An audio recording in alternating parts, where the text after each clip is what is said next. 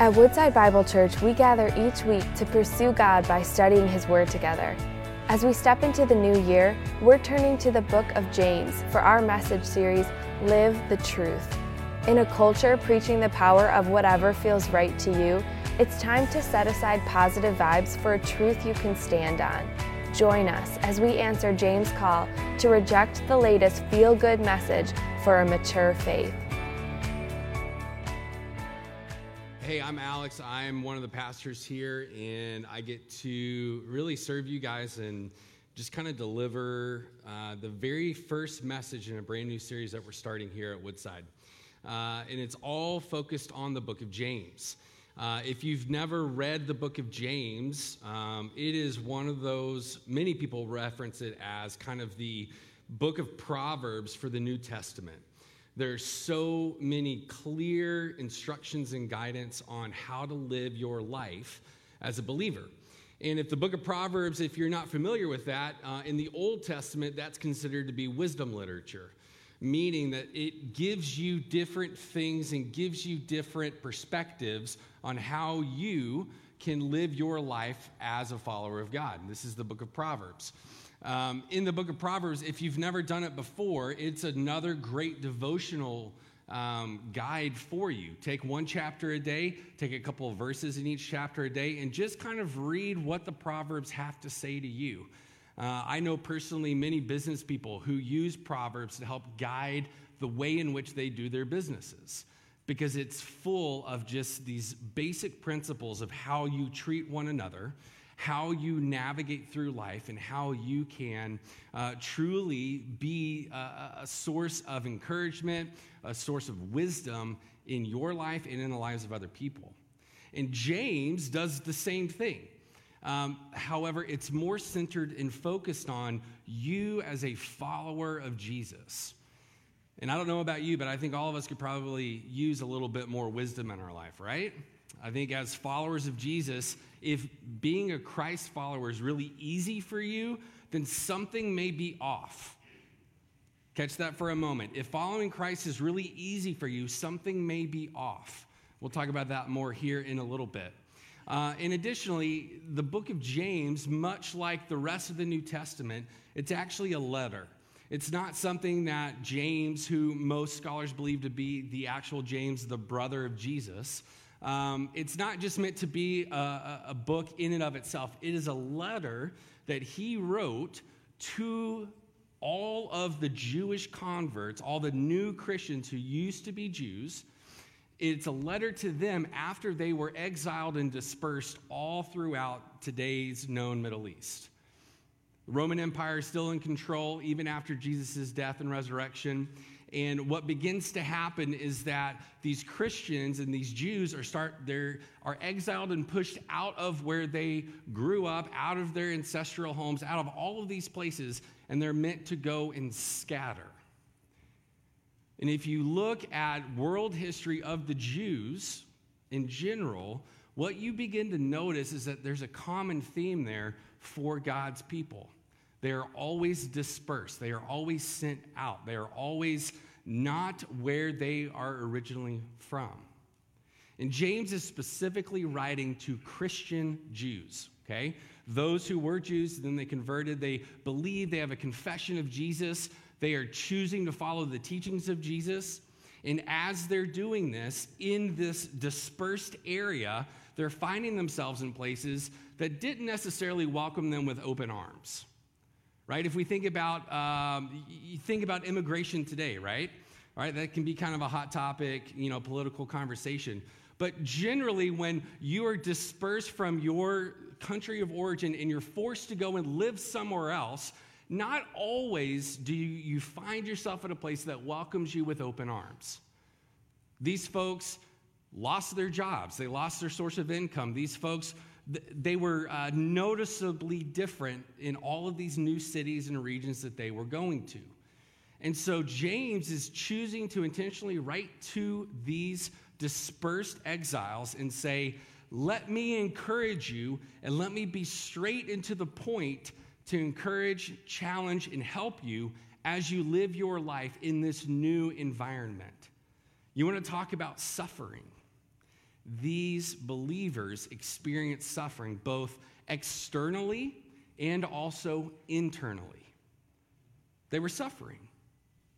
And I was trying to think through what really makes sense, and I kind of laughed at myself because I was like, oh yeah, 2 years ago, all of us experienced an external suffering. Does everybody remember what happened 2 years ago? Yeah, we're all laughing like it's still here, right? Hey, 2 weeks to flatten the curve and everything will be fine. You get 2 weeks at home. You can work from home. There's this new thing called Zoom. Nobody really uses it that much, but you could jump on there. It'll be totally fine. It'll be 2, maybe 3 weeks max. Yeah, here we are 2 years later. And now what we're experiencing is, for many of you, you've had to wrestle with, what do you do with your career? What do you do with if you are a parent and you have elementary-age kids? What do you do? Do you still be a teacher at home? Do you still send them to a school, even if the school doesn't do things the way that you wish that the school would do it? There's so much external suffering that I think all of us have experienced collectively in the last 2 years that we could relate to. But that's kind of simple suffering, right? That's kind of some simple suffering. What happened back on November 30th, December 1st time frame?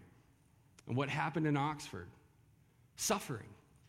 External situations and external experiences that came upon a community that was not looking for it, that was not expecting it, but yet we find ourselves in the midst of it.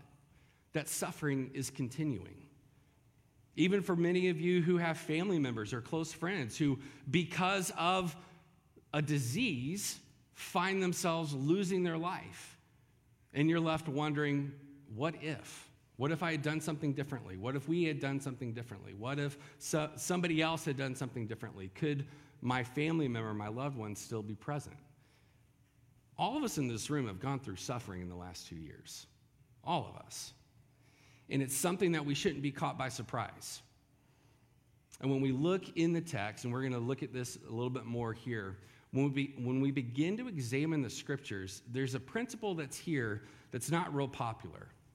And the principle is this, is that as a follower of Jesus, you will experience seasons of suffering. It's unavoidable. You will experience it. And what we have to do as mature followers of Jesus is mentally and in our hearts be prepared for when that suffering comes upon us. Again, whether it's from the external being put on us or it's an internal suffering. You have to be prepared and you have to recognize that you as a follower of Jesus, you're going to experience that. It's a really uplifting sermon today, guys. But in actuality, it is. Because all of our suffering, all of the suffering that you endure as a follower of Jesus is meant for a purpose. It's not just God being sadistic in any sort of way to say, I want you just to experience suffering like this because it'll make me feel good. That's not who our God is. But instead, the suffering that you endure and that you go through is meant to help create within you something that God desires. James tells us about this a little bit more. And for those of you who may be wondering, I'm probably going to talk like this all day long today because as I was trying to think about real-life illustrations of suffering, I decided to nearly cut my finger off on Thursday because I really wanted to give you guys a visual illustration of what suffering really looks like. That suffering came about because of my own stupidity, not because of anybody around me or my own internal issues. It was just me being stupid. So if I talk like this, just bear with me, okay? And don't shake my left hand. So are you guys ready? Are you prepared? And are you willing to look at what it is in the book of James to truly live a mature faith? I hope you guys are ready. So open your Bibles. Let's go to James chapter 1. Like I said, this is the very beginning of a series, and the whole premise of the series is for us to understand what it is to not live our truth, but to live the truth, okay? To have this living faith, to have a life that is focused on what God's word says, not what the world around us says. And if you have any kind of exposure to media, if you have any kind of exposure to people, what you are probably hearing over and over and over again is, hey, that's cool for you to believe. That's your truth. I'm going to live by my truth. And you can't argue with me about our truths because this truth is specific to me, and you can't tell me I'm wrong. Anybody ever engaged in that kind of conversation yet or seen that conversation happen? If you haven't, you need to be talking and listening more to people, because that's what our world is thriving on right now, is that they want you to have that experience. They want you to live your truth. But as mature followers of Jesus, we're called to live this truth, not our own. So James chapter 1, look at this. James, a servant of God and of the Lord Jesus Christ, of the 12 tribes in the dispersion, greetings. Count it all joy, my brothers, when you meet trials of various kinds, for you know that the testing of your faith produces steadfastness. And let steadfastness have its full effect, that you may be perfect and complete, lacking in nothing. Period. Count it all joy when you meet trials of various kinds. How many of you kind of put that up in your house and you just kind of look at it each day and you're like, I'm going to count it as all joy. It's going to be a great day, right? I was thinking, reading this, it kind of puts this image in my mind of like Mr. Rogers, right? Like you're walking into your house, putting your cardigan on. Some of you have good cardigans. You're putting your cardigan on, you're putting your house slippers on, and you're like, man, my life is a complete train wreck. But you know what? I'm counting it all as joy. Man, my marriage is failing right now, but you know what? James tells me to count it all joy. So I'm just thankful that my marriage is failing. Hey, you know what? I'm about to lose my job because I'm choosing to stand on principle. But you know what? I'm counting it all as joy, even though everything around me is burning down. You guys ever been around those people who are always so optimistic and it makes you a little nauseous? Or is that just me? That's probably why I have the reputation I do. But it's not, what James is doing here is he's not trying to give us some fluffy approach to life. He's not asking us to just count it all joy and just be grateful for everything as you go through this terrible time. That's not what James's intention and goal is in this moment. Count it all joy when you meet trials of various kinds. I think if we want to have a mature faith that survives seasons of suffering, what we have to understand and what we have to embrace is that those seasons of suffering, God has a goal for those things. That to survive seasons of suffering, we have to know what God's goals are in our lives in that moment and in that season. What are those seasons? What are those goals? Well, first, before we answer that question, again, let me remind you, look at verse 2. When you meet trials, just like Jim was talking about fasting, the scriptures don't say if you decide to fast. The scriptures say when you fast. The scriptures don't say if you face trials. It says when you face trials. If I haven't said it enough already, let it burn into your mind. You are going to face seasons of suffering. And that's okay. It's okay to find yourself in a season of suffering. It's not meant to be pleasant. It's not meant to be something that fills your heart with joy. It is a reality that we face. So when you meet them, count it as all joy. So what do we count as all joy? Do we count the experience of our suffering? Do we look at coronavirus and say, I am so thankful for coronavirus? Some of you who started new businesses in the midst of that, maybe, right? But most of us aren't looking at the last 2 years with joy. That's not what we're called to count as joy. We're not expected to count the physical suffering, that actual event. But instead, we need to put our minds on what comes after that. Because that's the goal that God has for you. Count it all joy when you face these trials. And why? The reason why is that the testing of your faith produces steadfastness. How many of you have honestly questioned God in the last 2 years? Okay, 2 people raised their hand. Thank y'all for participating. This is my wife and my pastor. It's great. That says something about me, though, I think, and not about them. Right? Like, have you questioned God in the last 2 years? Have you questioned God in the last 2 months? I think most people question God back at the very beginning of December. Why, God, would you let this event happen in my school and in my community? It's okay to question God. It's okay to do that.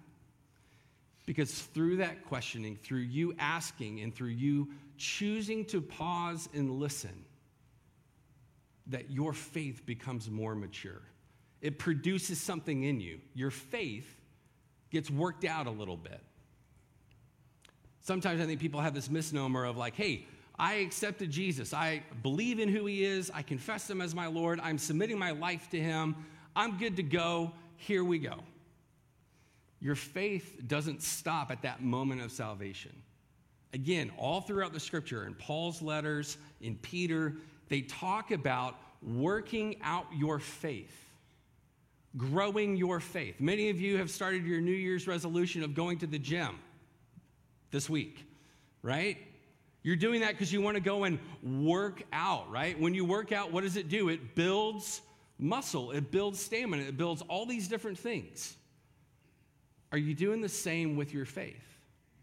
Or are you just kind of coasting through life, riding the curtails of maybe that salvation moment, or maybe riding the curtails of your parents' faith? Or the cultural expectation that, hey, you're an American, you live in the burbs of Detroit, you should go to church if you are a conservative individual. We have to be working out our faith. Our faith has to become more mature. When we go through seasons of suffering, that's what happens, is that our faith becomes more mature because it gives us the opportunity for steadfastness to be produced. Maybe some of your translations, steadfastness is in the ESV. Some of your translations may say patience or endurance. All of those three words mean the same thing in the original Greek. But in the original Greek, this word steadfastness is not just a singular moment. It is ongoing, meaning that your faith should continually be steadfast. It should continually be strong. It should continually be unwavering. It shouldn't be movable. It should remain solid, firm, and planted. And the more seasons of suffering that you go through, the deeper that those roots go of your faith. He keeps going. Let steadfastness have its full effect, that you may be perfect and complete, lacking in nothing. What's God's goal as you go through these seasons of suffering? Is that your faith becomes more perfect. Is that your faith becomes complete. It's that your faith, it grows these deeper roots. There's a business concept and a relational concept, but it's this idea that as you go through various trials and various hard things, your capacity to handle more becomes even greater, right? All of us have a certain ceiling that we operate under. And as we continue to operate under that ceiling, we have a choice to go past the ceiling or to stay underneath it. Your faith is the same way. Many of us in the church, we're okay with our faith having a ceiling just right above our heads, and we never want to go past it. Because if we go past it, what does that entail for us? What additional things do we have to do? What additional experiences are we going to have? What is it that God's going to ask me to do if I listen and obey? God desires for your ceiling to be broken and for it to continually to grow and grow and grow. And the reason why is not necessarily because he wants to make your life so amazing, but because he wants to use your life for the sake of somebody else. Those of you who are going through marriage struggles and you walk through this pain. I was talking with somebody earlier this week. They're walking through a terrible moment in their marriage. And what I got to share with them was this very simple thing. Recognize that as you continue with God through this process, one day, God might use you to help another person going through the same thing. That they can learn from you the mistakes that you made along this process. That they can learn from you the positive things that you did in this process. And God will use you if you allow him to. God has big goals for your seasons of suffering. Don't ever forget that. Jump down with me to verse 12. Blessed is the man who remains steadfast under trial, for when he has stood the test, he will receive the crown of life, which God has promised to those who love him. There's a crown of life. It's another reward. It's something that awaits us for those of us who choose to look to him and follow him in these seasons of suffering. This crown of life, again, Paul uses the same language, Peter uses the same language, but it's this idea, a crown being something that you earn from running a race, right? You run a race in ancient times, you didn't get a medal, you got a crown of flowers. It's real exciting. And what James is trying to remind us is that there's this crown of life that awaits us if we remain steadfast through these seasons of suffering. I was thinking about a couple years ago, my wife and I traveled to Turkey. And in Turkey, they have, they're known for making their beautiful rugs, right? I don't know how many of you make rugs on a regular basis. But if you've ever seen an actual hand-woven rug, whether by hand or by a loom, on the front of the rug, on the top of the rug that everybody sees, it looks beautiful. It's got these intricate patterns. It's got color that pops. It's just a beautiful thing that takes so long to create. If you flip the rug over, is there beauty underneath the rug? Not so much. It looks messy. It's hard to figure out what the figure is. It's hard to see the colors really pop. It kind of looks discombobulated. It just kind of has this weird feeling. That's why it stays on underneath that no one can see. Your life is like that tapestry, is like that rug. Underneath, there's so much suffering and things that will occur in your life.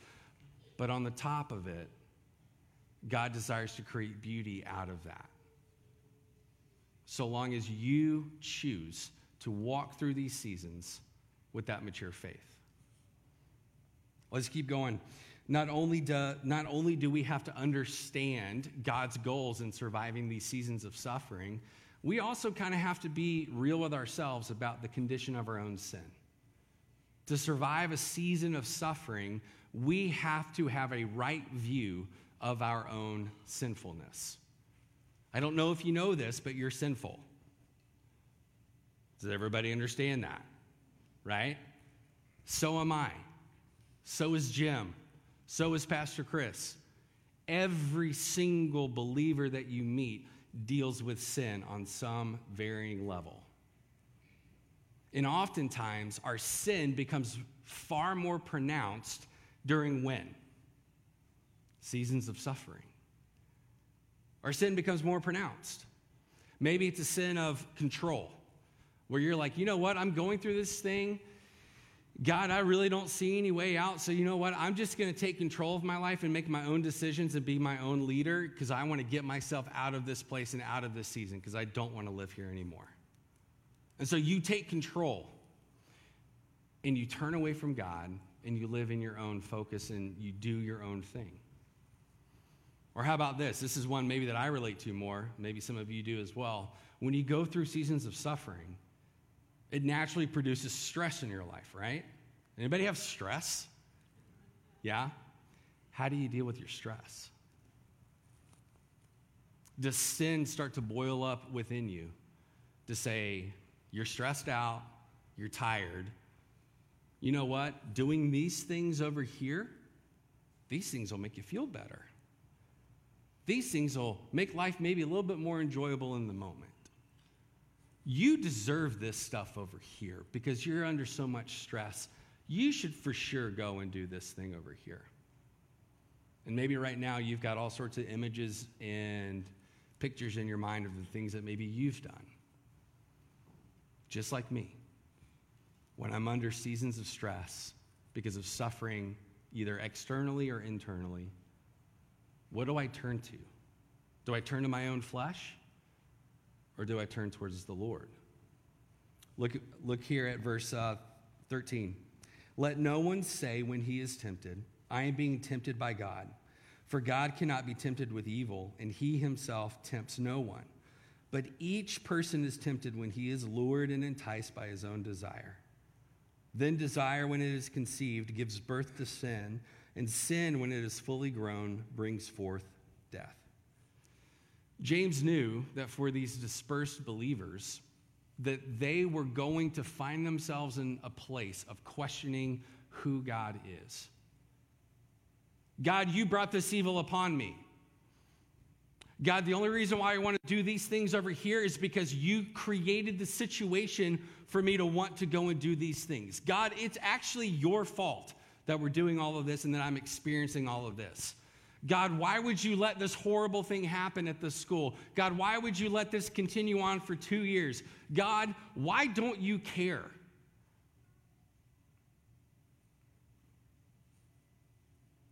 Or another perspective that some people have is, well, you know what? Yeah, like I'm destroying my marriage by having an affair with somebody else. But you know what? God brought me to my first spouse. God didn't work on that other spouse. God put me in this relationship. And now I really believe that God wants me to be with this other person because this other person makes me feel so much better. God must have really set that up for me.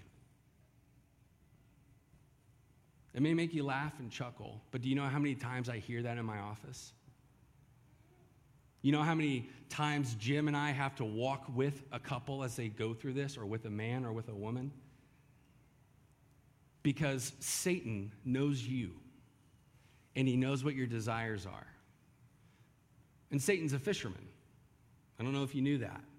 Okay, anybody ever fished before? Yeah. Still got to try to do this Michigan ice fishing thing. But when you go fishing, you don't just throw your hook in and just wait for the fish to go to that shiny little thing, right? What do? You put bait on it. Why do you put bait on it? Because fish are stupid. And they're going to see a worm in freezing temperatures and be like, oh, I'm going to go eat that, right? They go up to it. You feel it hit your line. And what do you do if you're a good fisherman? You set the hook. You give it a little jerk. The hook gets stuck in there. And then you, as the fisherman, you can do whatever you want with that fish because they're not going anywhere. Satan does the same thing with you. In your seasons of suffering, Satan's going to throw some bait out there for you. He's not going to stay in there in a red suit with a pitchfork saying, hey, you should follow me. This will be a good thing. He's going to dangle some bait. And he's going to say, hey, come over here. This will help you get through your season of suffering. Hey, come over here. It'll be totally fine. This tastes really good. And as soon as you do, he sets in. So what is James's warning to the church? What is his warning to the believers? Recognize, number one, that God is not going to lead you to a place of temptation. Okay? That temptation comes from your own desires. So what do you do with those desires that you have? In that moment that you begin to feel that pull or that draw towards that thing over here that doesn't honor the Lord, that is something that is contrary to who he is, in that very moment, we are called to confess that thought, that temptation, that feeling, and deal with it before, just like James uses here in the illustration, before it's conceived and it grows into something more. How do you do that? Welcome to church. This is what church is. You come here and you're real with people.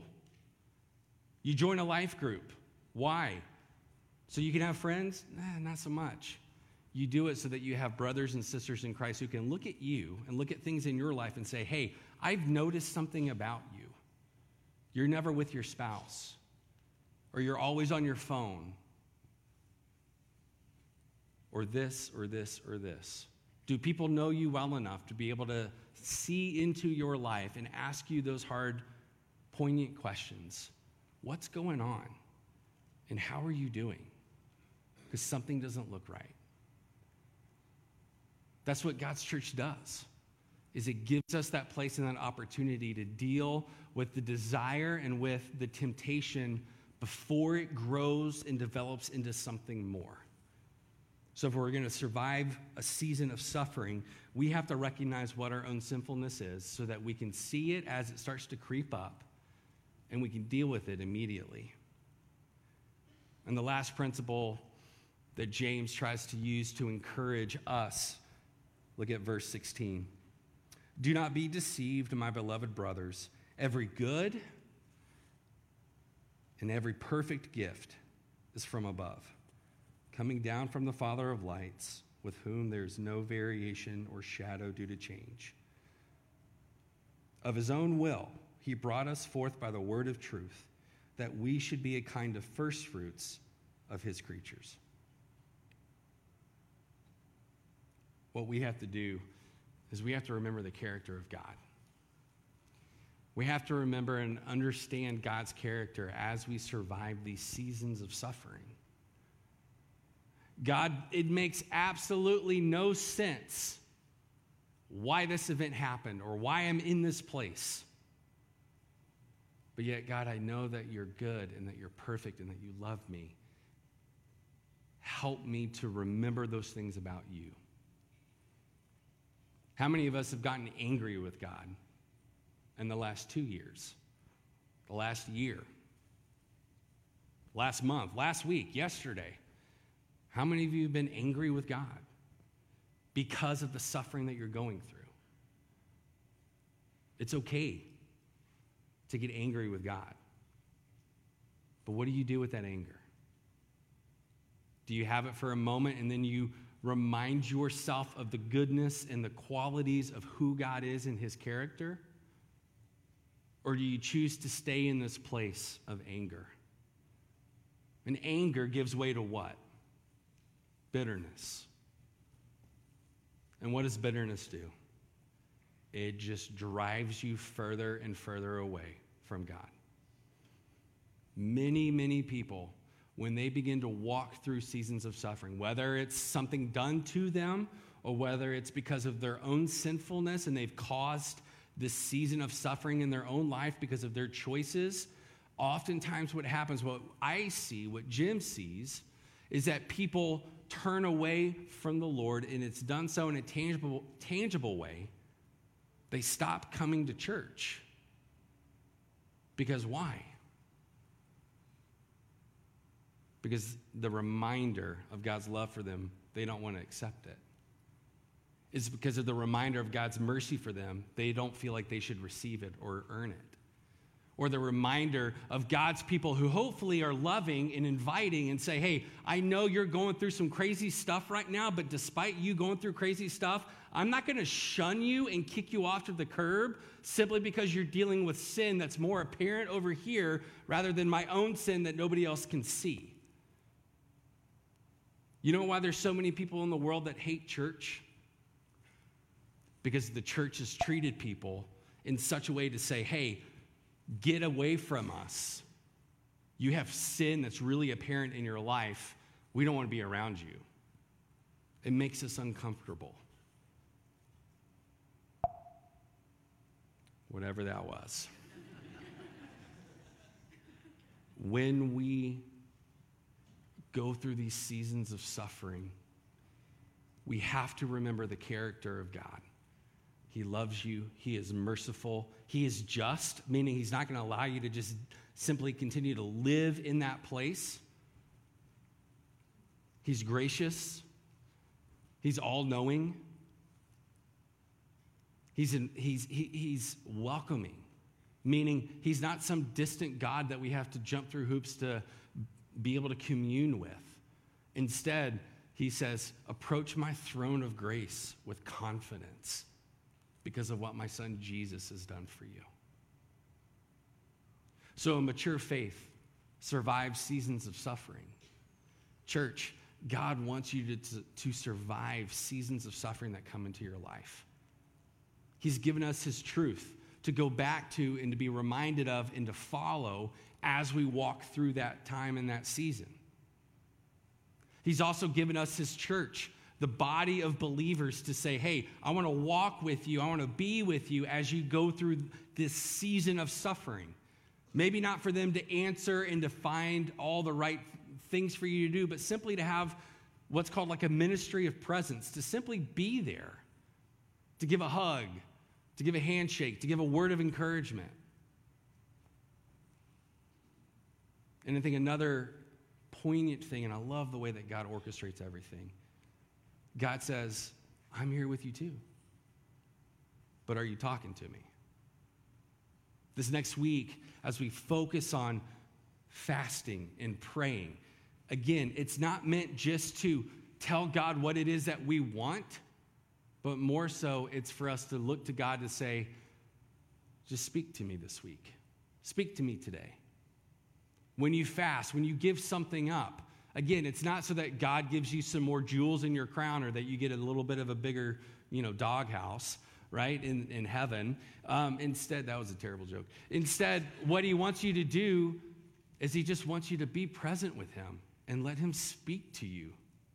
So when you fast and you give something up and you're reminded of that thing you gave up, whether it's food or drink or social media, don't give up your job this week. Whatever it is that you give up, in that moment that you recognize you don't have that thing in your life, in that very moment, you look to God and say, yeah, I'm hungry.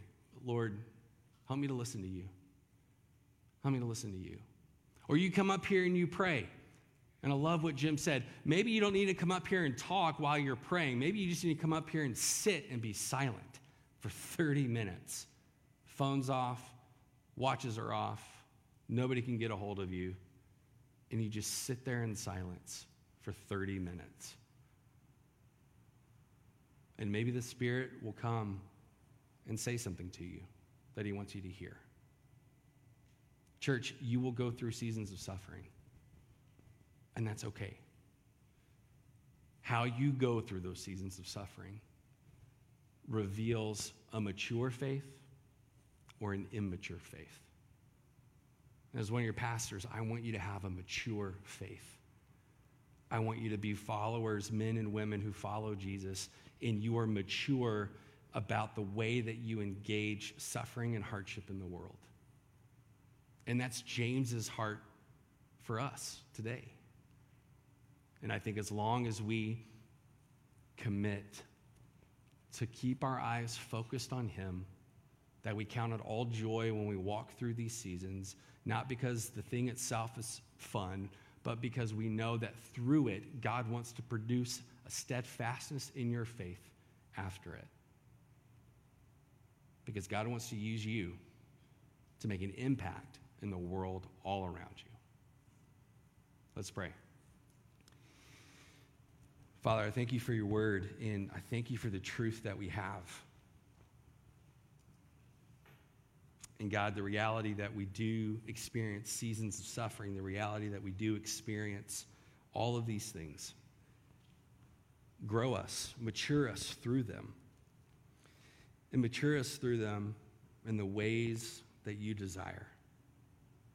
Help us to be mindful of your goals that you have for us, to produce a steadfastness within our faith. God, help us to not be foolish and to remember that our sin desires to lure us away and that we have an enemy who's actively trying to get our eyes off of you. And God, most importantly, help us to remember your character. Remind us of that as we are with your church. Remind us of that as we are in your word. Remind us of that simply, Lord, as we come before you in a posture of prayer and a posture of invitation. So God, I pray that for everyone who's here this morning, and I know so many people personally, Lord, who are in a place in a season of suffering. Holy Spirit, would you profoundly speak to them right now? Would you help them? Maybe for the very first time, they need to give words to what it is that they're feeling. Help them, Lord.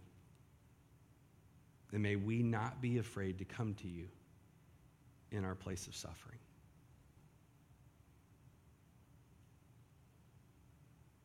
The band's going to lead us in a final song. And as they do that, it's a beautiful hymn. But don't forget what Pastor Jim talked about earlier. In your worship bulletin, you have a prayer request card. There are going to be people praying all this week, and on Friday night, even more so. Don't be afraid to write down the details and the reality of what it is that you're facing. You don't have to sign it, but if you put it down on that paper, you drop it in one of the boxes on your way out, it gives the church the opportunity to help drag that thing from the darkness into the light, for you to be prayed for, and for God to do a work in you. Thank you for joining us as we study God's Word together. We would love to hear how God is moving in your heart and get you connected into the Woodside Bible Church family. Head to woodsidebible.org/connect to introduce yourself today.